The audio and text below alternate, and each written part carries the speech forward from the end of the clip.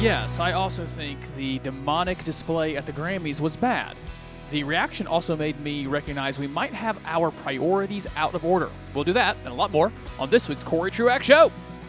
This is the best thing that could be happening, and I think you would agree. The best thing is that it's happening here with me. Don't get me wrong. The display of outright Satanism on a national scene, it's bad. You know, it's kind of the thing that calls down judgment from a holy God. However, from the reaction I saw from folks associated with me and my ideas and the fealties that I have, I came to the conclusion we might have our priorities priorities crooked when it comes to the intensity about those things where we correct. I will give you details in just a moment. Welcome to the Corey Truax Show, wherever you find podcasts and right here on His Radio Talk. I have a quick note on that His Radio Talk point here in just a moment. Amongst many other things, I get to serve as the pastor for teaching at Beechwood Church. Beechwood Church meets at 10:30 on Sunday mornings in Greenville. You are invited. It's a fun time. I do love my church. It's a highlight of the week every week. Really quick on the His Radio Talk part. March 31st will be the last day of broadcast for WHRT His Radio Talk in this format. I don't know what comes next for the actual terrestrial signal that is 89.7 and 91.9, but it is coming to a close where the Corey Truax Show predated WHRT and will post-date WHRT. We'll continue to do the show. I'll probably change when I do it. It'll be much. It'll be different. I don't want to get into the details now. Even just the segment breakup will be different because really the podcast lives in the radio world. I'm doing it for WHRT, and soon I'll be doing it just to do a podcast, and I suspect that means it will be shorter and maybe more often. That's the possibility. In any event, just want to say thank you to WHRT. Some of the great, really, I mean, truly, the morning show, a Christian Worldview, Dr. Beam show, getting into that has been one of my favorite parts of being an adult. These last, and it's been almost 15 years that I've been walking in and out of those doors, to be, in some ways, mentored and helped to be better, especially by I cannot give enough superlatives for Gary Miller, who's been some glue holding together the entire infrastructure that is Christian radio right there on Wade Hampton Boulevard. I want to commend him. I want to say thanks to the station. For you who listen live on Saturday mornings and Saturday evenings, and there's a chunk of you, because I can tell by your response. You don't respond when I put out the show on the podcast feed. You respond on Saturdays and Sundays and Mondays when you've listened to the show terrestrially. It's easy to find me, guys. Corey Truax. It's CoreyTruax.com. Yeah, CoreyTruax.com is the website if you're not on social media. If you are on social media, again, easy to find me. I hope you'll stay in touch, stay engaged, and we can continue doing this for as long as the Lord wants. And when it becomes clear I shouldn't be doing it, we'll stop. So that's a little programming note to WHRT. Thank you. It's been awesome. I'm glad we had the time, and all good things come to an end. All right, here we go. Yeah, I didn't watch the Grammys. I don't have time for such things. There's just way better content and way better things to do in the world than watch a bunch of stars that I don't know. Like I realize, and even seeing the winners, I don't know who these people are. I don't listen to the music. I don't know if I listen to anything past, 2010 that's not Taylor Swift. I just don't listen to a lot of music. But I saw the outrage, and certainly the satanic symbolism of, I think his name was Sam Smith and some other person in a performance they did. And for you who felt outrage and who felt upset about it, let me affirm that. Sure, it's good for you to be upset that darkness and Satanism was put on display. If you don't know what I'm talking about, by the way, you can just YouTube it, Google it, you'll get the details. It's not worth me spending the time giving you the details here. I just noticed, though, the intensity with which, and the volume, I don't mean that as how loud or how quiet, I mean how many people came to condemn and critique is interesting, or at least I would say troubling, in comparison to maybe some other core problems we have. if you are like me, we stand here. If our country, or if any country, is ever going to be stable and thriving, it will be because some plurality or majority of the people are faithfully following Jesus, or the principles that Jesus gave us, the Bible gives us, are governing people's lives, how they live with their neighbors and their families and their spouses and their coworkers, their bosses, and those they are boss over. When biblical values are practiced in a culture, it will thrive. For those of us who think that, we also tend to think that the way that will happen, the way that a people group will have biblical values inculcated in them, is because the church is thriving. The church is the plan. When Jesus leaves, he gives us all the mission. Go therefore, preach the gospel, make disciples. That's our whole thing. We're here to make disciples. So people who know Jesus, help them to know him better, and those that do not know him, help them to know him. That's all we're doing. And as that happens, you'll see the curation and the brightening of the culture. And so, when the culture is dark, it's one thing to critique it and tell it it's dark. That is fine. It's good. I just noticed we tend to not do that in our own house with the same volume. I think the people who do it with the same ferocity. They are just as fierce, but they don't. It's not enough people.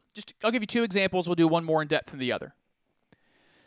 The same weekend that there was a satanic ritual that Sunday night on television for the world to watch, there was a church in America that morning that, instead of having their pastor preach, invited a congresswoman to use the scriptures, exegete some scripture during their preaching time. Now, I can't quite tell if this church even holds to women being able to preach, but I shouldn't have to itemize how many problems there are there. By inviting a congresswoman to your preaching time, you speak to the world. We are here for the state, not for the kingdom. We are here for the country, not for the kingdom. By recognizing and lauding her while she was there, we give attention, we give affection, adoration to political power over kingdom power that will change all things. And then in particular, this particular congresswoman, it's the Boebert woman from out in Colorado, she doesn't fit in her public persona, her public behavior. Not only is she just a woman and shouldn't be preaching, she doesn't fit any of the character qualifications laid out in Timothy or Titus. And I would argue that she doesn't fit the character qualifications with any kind of regularity for what it would be to be a Christian in public, just behaving oneself with the honor of someone who says, I'm following Jesus. Yes, there should be outrage over Satanism on TV. But I am telling you that the thing that's going to change Satanism on TV is if the church is healthy and thriving. And so before we work on or maybe at the same time, as we work on the Satanism on TV thing, the same volume of objecting needs to say to churches that bring in congresspeople, don't do that. We're the kingdom, we're not the country. We're the kingdom, we're not the state. When we come together, we gaze at Jesus. We don't gaze at congresspeople. I would argue the second or third most significant voice in Christianity, Andy Stanley down in Georgia, American Christianity, recently said some astounding things that I'm about to play for you that needs more ferocity and volume.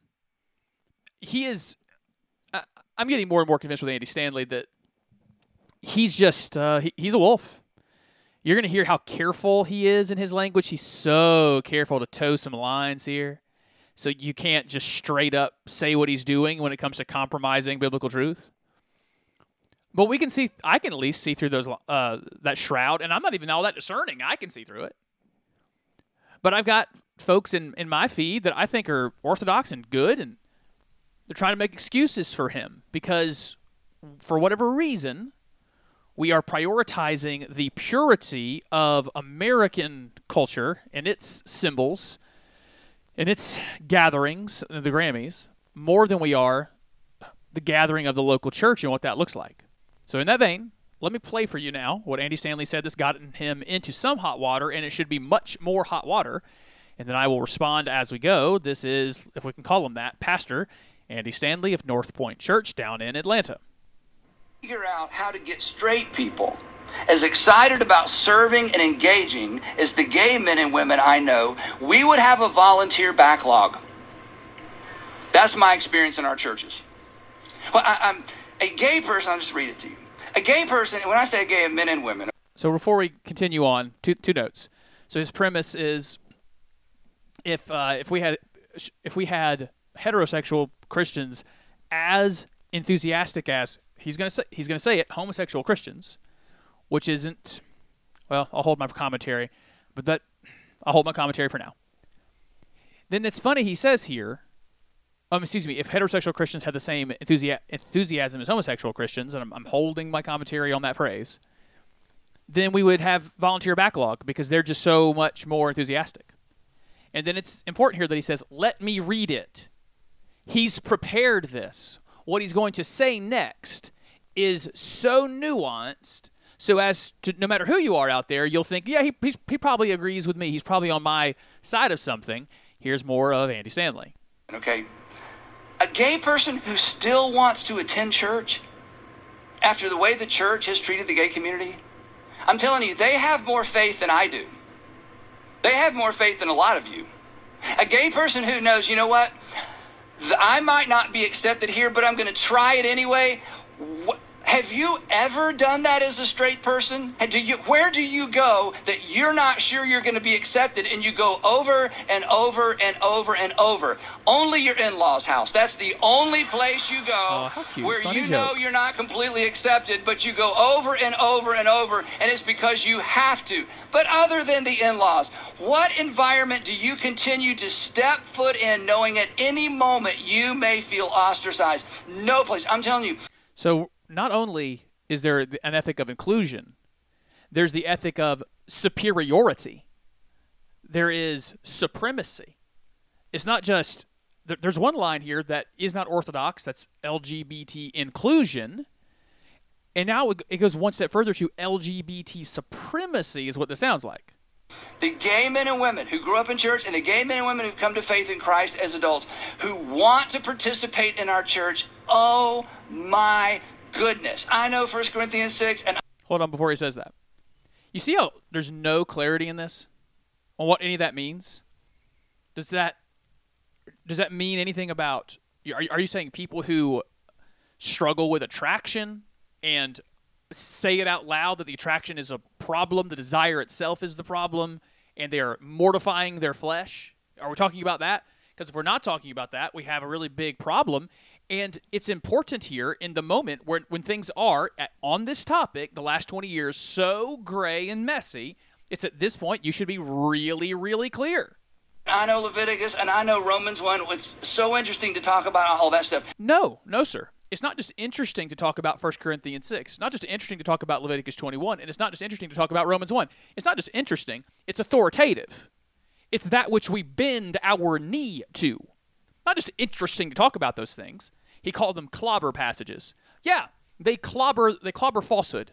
They clobber that which is false and fake. They clobber false teachers like yourself.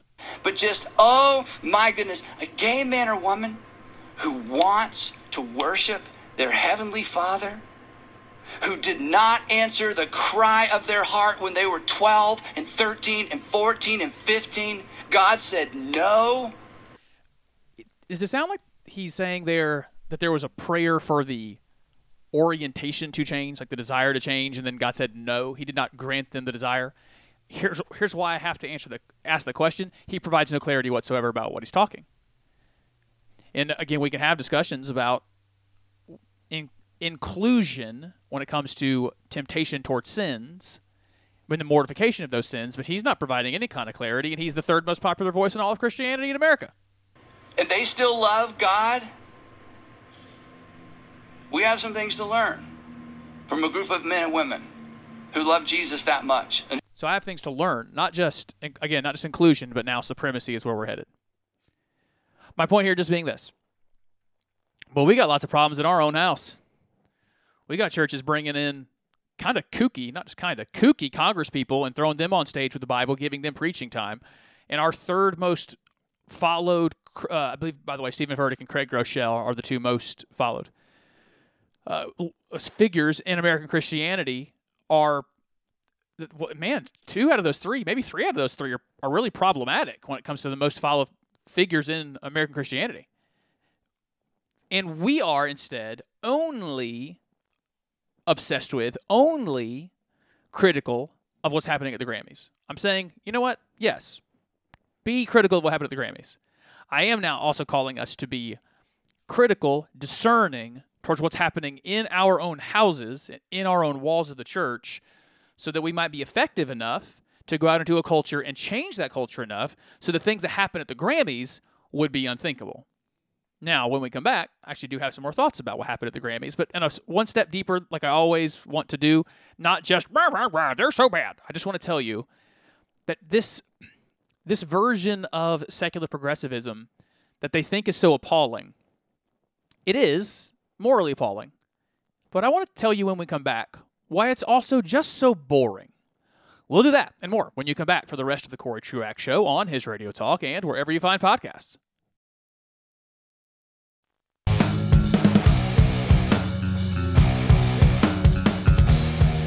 The stuff that the culture wants to be transgressive and shocking has just become really boring. Let me explain on the Corey Truax Show on his Radio Talk and wherever you find podcasts in just a moment.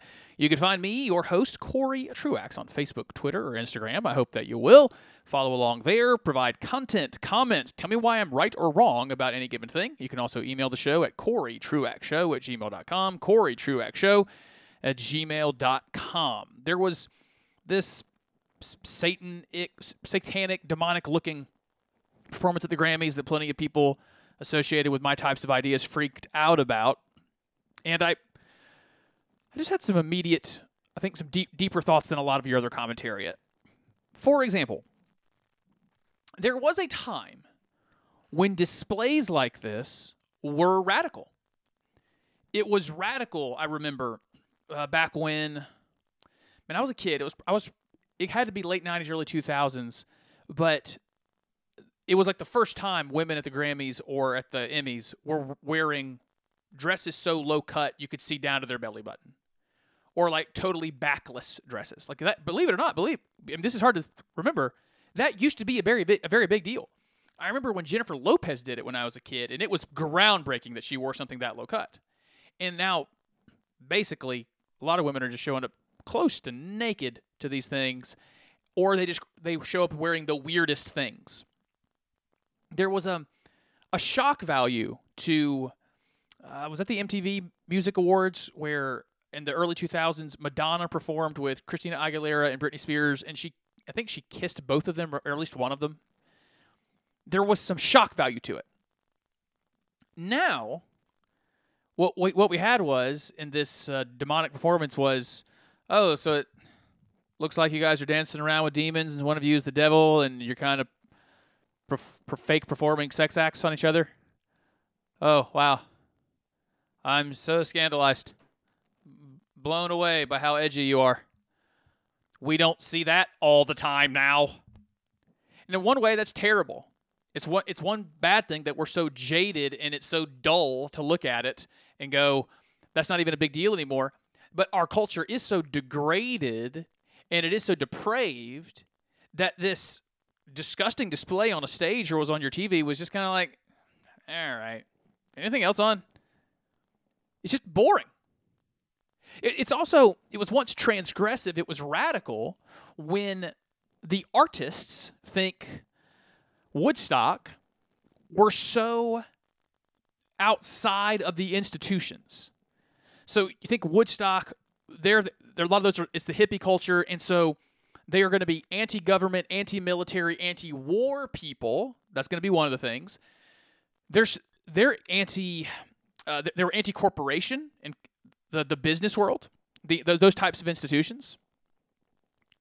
But now what do we do with our artists? The artists at that time, and you can go back, this is a long tradition for artists, they are subversive. subversive against the government. They critique governments. They critique institutions. They often critique religion, businesses, corporations.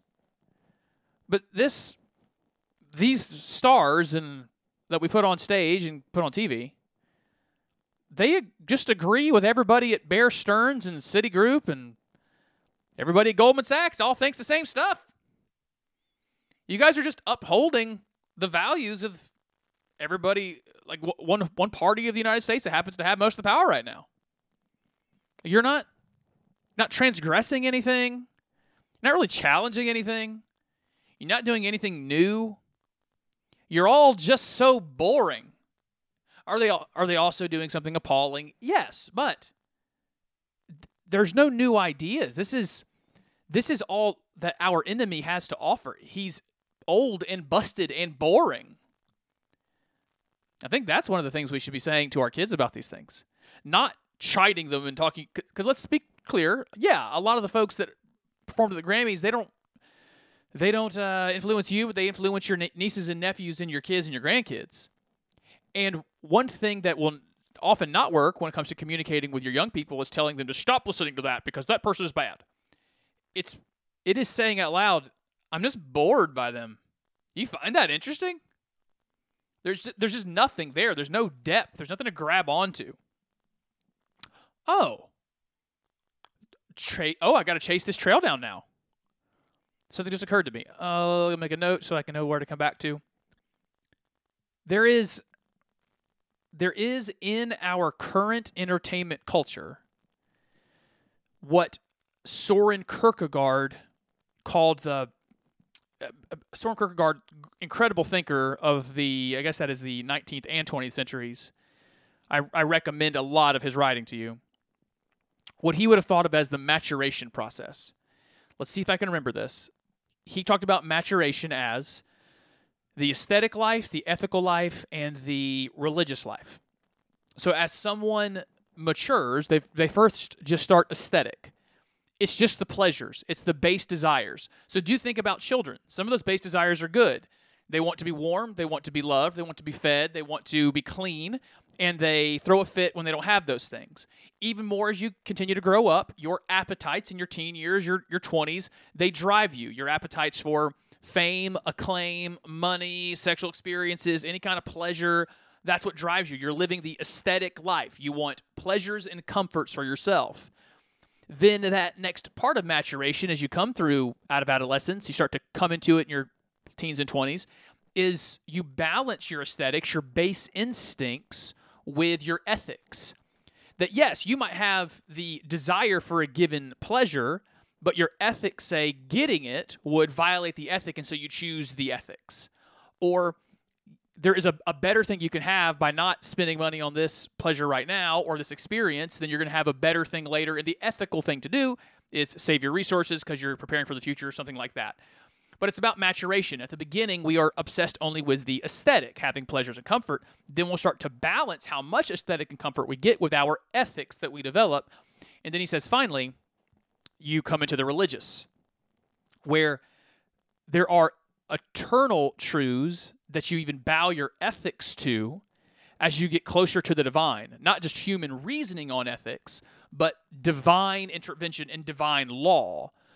And then he has a lot of incredible things to say about when you come to that religious that religious stage in your maturation. That is, I don't have time to get into all the cool stuff he says about the difference between faith and confidence. We'll maybe do that on another episode.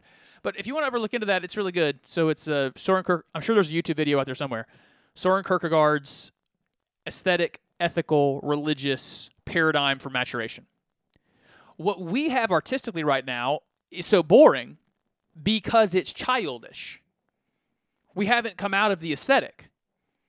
It's just images that are supposed to shock us and don't shock us anymore. It's just messages in a song. Like the message of the song is about adultery. It's about a married man committing adultery with another man.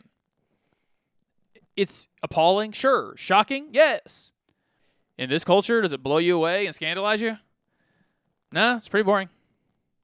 I could probably turn on Netflix right now and find like 5 movies or shows with a similar storyline. You know, even the the satanic stuff isn't really even all that new. Just in the last 10 years, I remember Katy Perry and her song Dark Horse did a performance that invoked Satanist type, ritual-like images.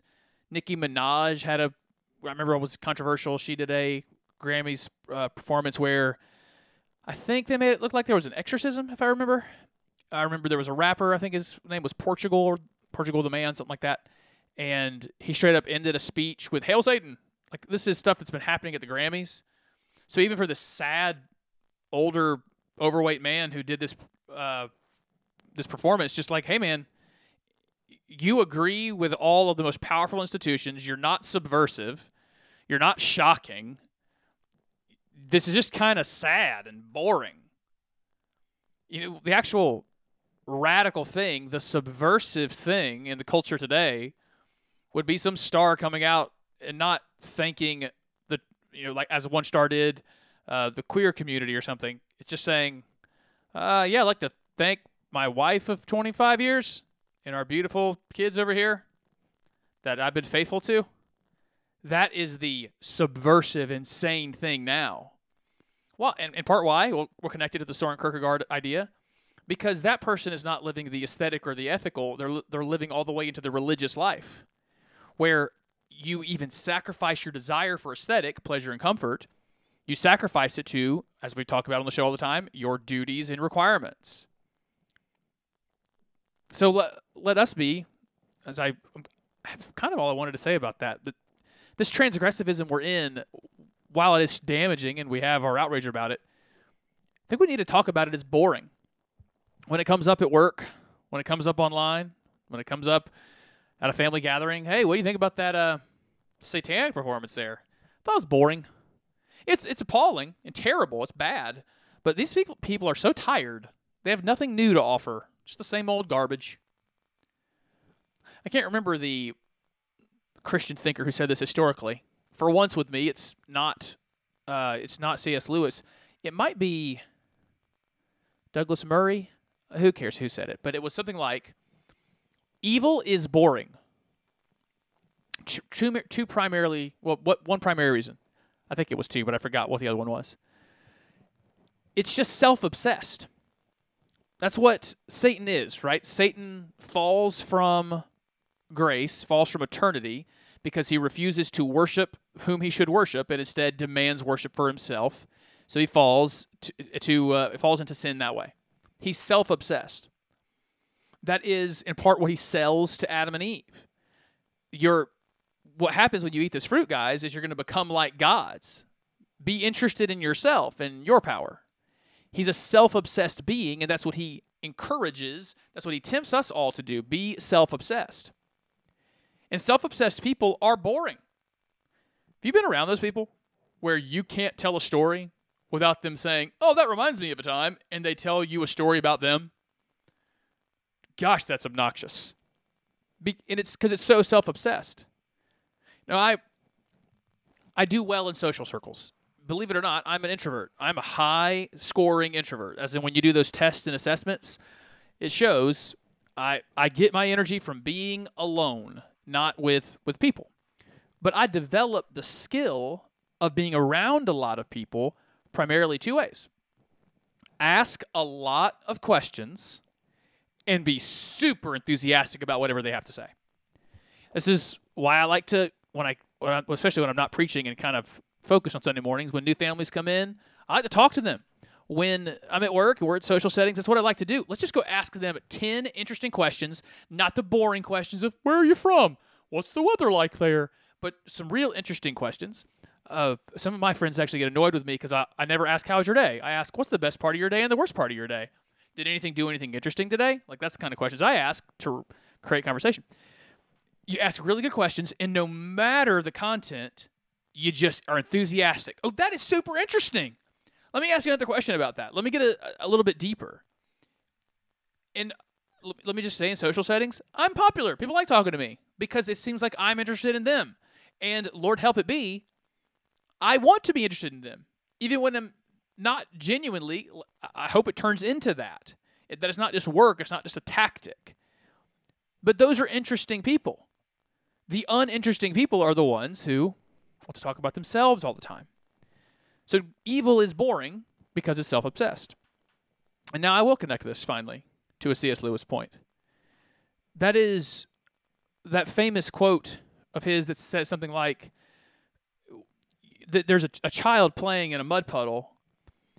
If he's never been to the sea or the beach, it means nothing to him when his father says, it offers him a holiday. Hey, let's go on a holiday to the beach. The kid has no context. He just is like, yeah, well, I don't want to do that. I've got my puddle right here, and I'll just play in this mud. There's a call here for us, because evil is so boring. We have been called to more of the adventure. The adventure is to go make good things. For some of you, that's art. It actually is making music. It is writing that blog. It's creating content for social media. It's producing your own videos. It is Bible study time. It's time with your kids. You're not producing anything except for them, and that is totally worth it. We've been called to something way more fun, into an actual adventure. Get out of the mud pies. Get out of the boring stuff that this world offers and get into the good stuff, the interesting things with eternal meaning and eternal value and eternal virtues. That's where you're going to get. That's where you're going to get your adventure. The what's that called? Like the money line, I guess, of that C.S. Lewis quote is, "We are far too easily pleased." And I find that deep in my soul for us. We are so pleased by what Netflix, Apple TV, and Amazon have to offer. There's some good stuff on there, but we are too easily pleased. We are too easily pleased by reality TV shows. Too easily pleased by some of our, not bad habits, but just kind of vapid and meaningless. What would happen if we demanded more and really wanted an adventure?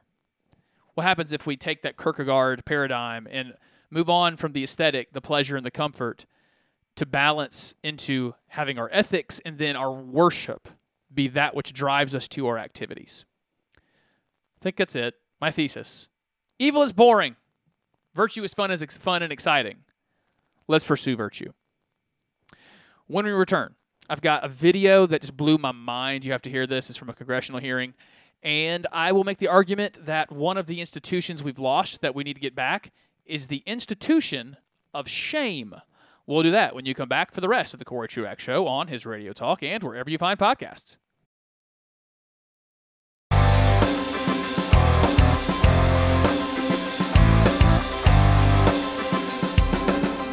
What I'm going to play for you next is, sure, it's egregious, it's embarrassing, but it's also instructive and on maybe how we prepare ourselves and our kids, the generation behind us, as we move forward. Welcome back to the Corey Truax Show on his Radio Talk and wherever you listen to podcasts. Email the show at CoreyTruaxShow@gmail.com. You can also find me on Facebook, Twitter, or Instagram. Look for my weird name. You will find me there. Would love to have you. Thank you to all those who support the show monthly. Let me encourage that as well for those listening. If you find any kind of real value in these 50 minutes or so we spend weekly, you can support the show, $5 a month, even $10 a month, whatever you want to do, or none at all. You can do that on the Anchor app or at the Anchor website. If you need the link, just reach out. I'll send it over, and that's all of the shilling I'm going to do today. Let's go to a video from C-SPAN, my favorite channel. Just kidding. This is from a Judiciary Committee hearing, and they're asking questions of people nominated to be judges. These people were nominated by the current president of the United States. I don't particularly care about any of the politics of it, so let's stay out of it. And just listen to the questions and the responses. Again, it's embarrassing. It's egregious, but we can learn something from it. The questioner is the senator from the state of Louisiana. His name, I believe, is John. I think actually is John Kennedy. It's not obviously the past John Kennedy, but it's the new John Kennedy from Louisiana, and let's listen to him ask some questions. Judge on the far end. Tell me what Article 5 of the Constitution does. Easy. By the way, I'm not prepared for this. I'm coming off the top of my head. I'm almost positive Article 5 is the amendments one. That tells us how we amend the Constitution. So all 10 of the Bill of Rights would have come through Article 5. There's other ways to amend the Constitution. Then the 27 total amendments, all of those come through. This is the kind of question, by the way, I wish got asked in judiciary confirmation hearings. Just ask the questions, how much Constitution do you know? Because if you don't know much, you shouldn't be a judge. Let's see how well she does. Article 5 is not coming to mind at the moment. What? You are already currently a judge, wanting to be elevated as a judge, and you don't remember what Article 5 of the Constitution is. There's not even that many articles to remember. Now, granted, I'm gracious. Remember a couple weeks ago where I guess confused the stories of Lot and Noah? It happens to us. Some of us who are even semi-experts on things, we get things mixed up. So maybe she'll do better as we go along. Okay. How about Article 2? I know. Article 2 is the one that talks about the presidency, because we actually have the idea of not supremacy, but the first among equals. Article 1 is the legislative branch, Congress and the Senate. Article 2 is the executive branch, presidency. And Article 3 is the judiciary, and while they are all equals, it should be in that order of deference. So she'll know this, right? Article 2. Here she is. Neither is Article 2. I didn't add any silence there. She is stumped. Has no idea what Article 5 or Article 2 of the Constitution is. Okay. Do you know what purposivism is? No, that's just a jerk move. Like, I think I know what that is.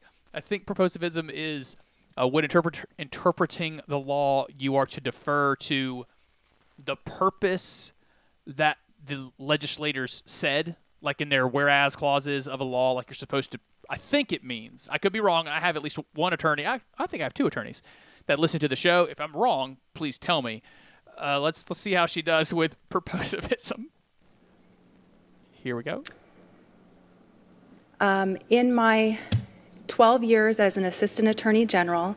Oh, no.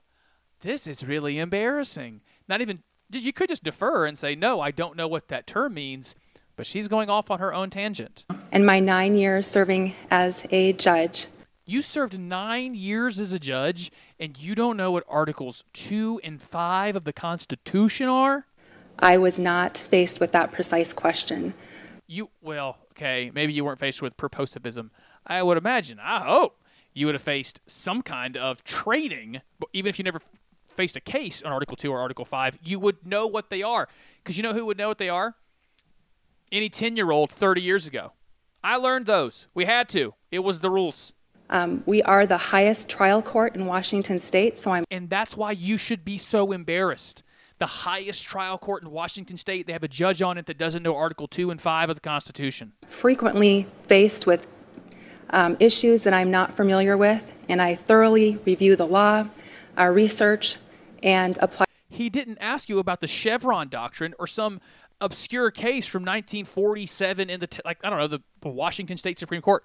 He asked you about Article 2 and Article 5 of the Constitution. Again, it used to be part of middle school, maybe even elementary school curricula. Apply the law to the facts presented to me. Well, you're going to be faced with it if you're confirmed.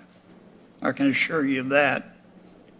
Thanks. I think I said his name was John Kennedy. I was wrong. I just showed it on the screen. It's Joe Kennedy. All right. That was fun. Yes. And we can make fun. Sure. There is more to take there. It's embarrassing that she did not know that and that she couldn't recover and come up with some kind of fact. I just want to take it this direction. It is very important to teach those to your kids and your grandkids. The more important thing is to teach them Scripture. No question. If you're going to err on the side of one or the other, it is way more important for them to know Abraham, Isaac, Jacob, Judges, going to Saul, Solomon, David, divided kingdom, the prophets that come up, Isaiah, Ezekiel, all those guys, the rise of Jesus of Nazareth, his work, his death, his burial, resurrection, the apostles that come after, Paul's 3 missionary journeys. It's way more important for them to know that, and for that matter, to then know the early church fathers and Constantine declaring Christianity, that Christianity is the religion of the Roman Empire, And all the way through, like going through church fathers, going all the way to the Reformation, way more important for them to learn that. And if you have to spend time on one or the other, let me encourage them knowing their true origin story. Our true origin story is that our founding fathers are obviously Jesus above all. He's the cornerstone above all. But just because I think it's a much more fun way to say this, our founding fathers are Matthew, Mark, Luke, and John, not George Washington, Thomas Jefferson, George Mason, and Benjamin Franklin. It's more important for them to know Bible stuff. So let me say that out loud. But part of being a good citizen is we know our laws, we know our civics. You know your rights. It's one of the things that bothers me the most, and one of the video genres I watch are interactions between citizens and cops sometimes, and it's just so clear citizens don't know their rights in relation to the government. We need to know those things. And if you don't know those things, I mean this, you really do, I'm being a jerk here, you should probably just delete TikTok, Instagram, Facebook, and just get to work. You can reach out to me. I'll get you some resources. PragerU and YouTube for free has a lot of this stuff. But we need to know our civics. We need to know what the articles of the Constitution are. We need to know those fundamental facts. And if I can say it, guys, learning is fun. It's actually exhilarating to learn things. Talked about evil being boring earlier. Living a life where you don't learn new things or remind yourself of the old things, it's boring. In what I do more of now in my day job, it is a lot more puzzle solving, and maybe all of you can identify with this. When you truly solve a puzzle, mine has to do with software, but when you truly solve a puzzle, when you have that eureka moment of going, I get it, man, there's so much satisfaction in that. So yes, we can make fun of this woman for not knowing. She's obviously an ignorant person who should not be on a court. Let us not be the same. Like, I think it was planted. I'm almost positive someone fact-checked this and it was a fake. But there was a time back when the Tea Party was going where someone had a sign that said, hands off my Medicare, or get your government hands off my Medicare. I don't think anyone ever wrote that sign. That was someone who came to a Tea Party rally to take the picture and make it look like it happened. But that sentiment was spoken by some people. And so we don't ever want to sound like that. We don't want to sound stupid and ignorant. It's part of being a good citizen, is that we know how things work. We talk about them with some expertise. Okay, at least two more stories. One, I you know what? I'm not even going to use the name of the site, because if you don't know about it, you don't need to know about it, and I don't want to send anybody their direction. There's a terrible website. It could be an app. It could be both. I don't know. Where non-celebrity women or women who have amassed to themselves fairly large social media followings can take paid subscriptions and then give their subscribers specific content. This is mostly sexual content, nudity. So basically, we've democratized. This is how awesome we are. Great job, America. We've democratized pornography so that it doesn't just go through particular websites or magazines. Now anyone can be a porn star. Everyone can live their American dream, and every 20-year-old who needs some money can sell herself for some dollars on this app and this website. Now that I'm saying it the way I'm saying it, I think I want to ban it. I think I'm ready to do it. You can't sell yourself. We already say prostitution is illegal. This is imaging prostitution. This is just visual prostitution, when you can sell your nude self to strangers on the internet. I'll come back to that idea, but because I need to develop it more. Here is the headline. Headline is, Florida mother suing school district for banning her from volunteering because she is a, quote, this website model. I can't believe they're calling her a model in this headline. That's not called a model. That's called a porn star. That's called an image prostitute. That is not a model. This woman, for her elementary school where she has a kid, because this woman is apparently in her early 30s and sells explicit sexual content of herself on the internet, that became known to other parents at the school and to school officials, and they banned her from volunteering and being around because they didn't want her as an influence on those kids. I gotta tell you, I have no problem with this. If it becomes very clear that there is a bad influence, and let's be clear, I just found it, she's 31, a 31-year-old woman who gets on the internet and sells her body to strangers is a bad influence on kids. And it's one of those questions that comes up just much too often and too easily. What's your mommy do? What's your daddy do? Hey, what's your job? I sell naked pictures of myself on the internet. Yeah, I don't want this woman around kids. Now, that's the story, that's the person, and that's the event. Remember, on this show, we do the person, the event, and then the ideas undergirding it. Here's what occurred to me.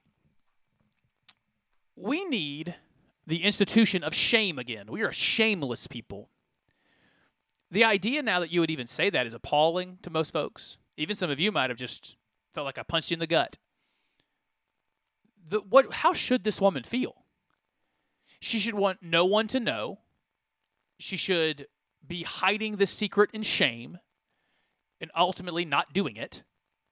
Instead, she's so open about it, so proud that this is what she does.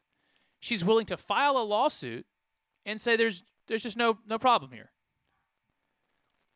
And why? Because there's just no shame. We live in a culture, we live in a time where you're not allowed to say to anybody, hey, you shouldn't do what you're doing. What you're doing is bad. We're unable to do that now.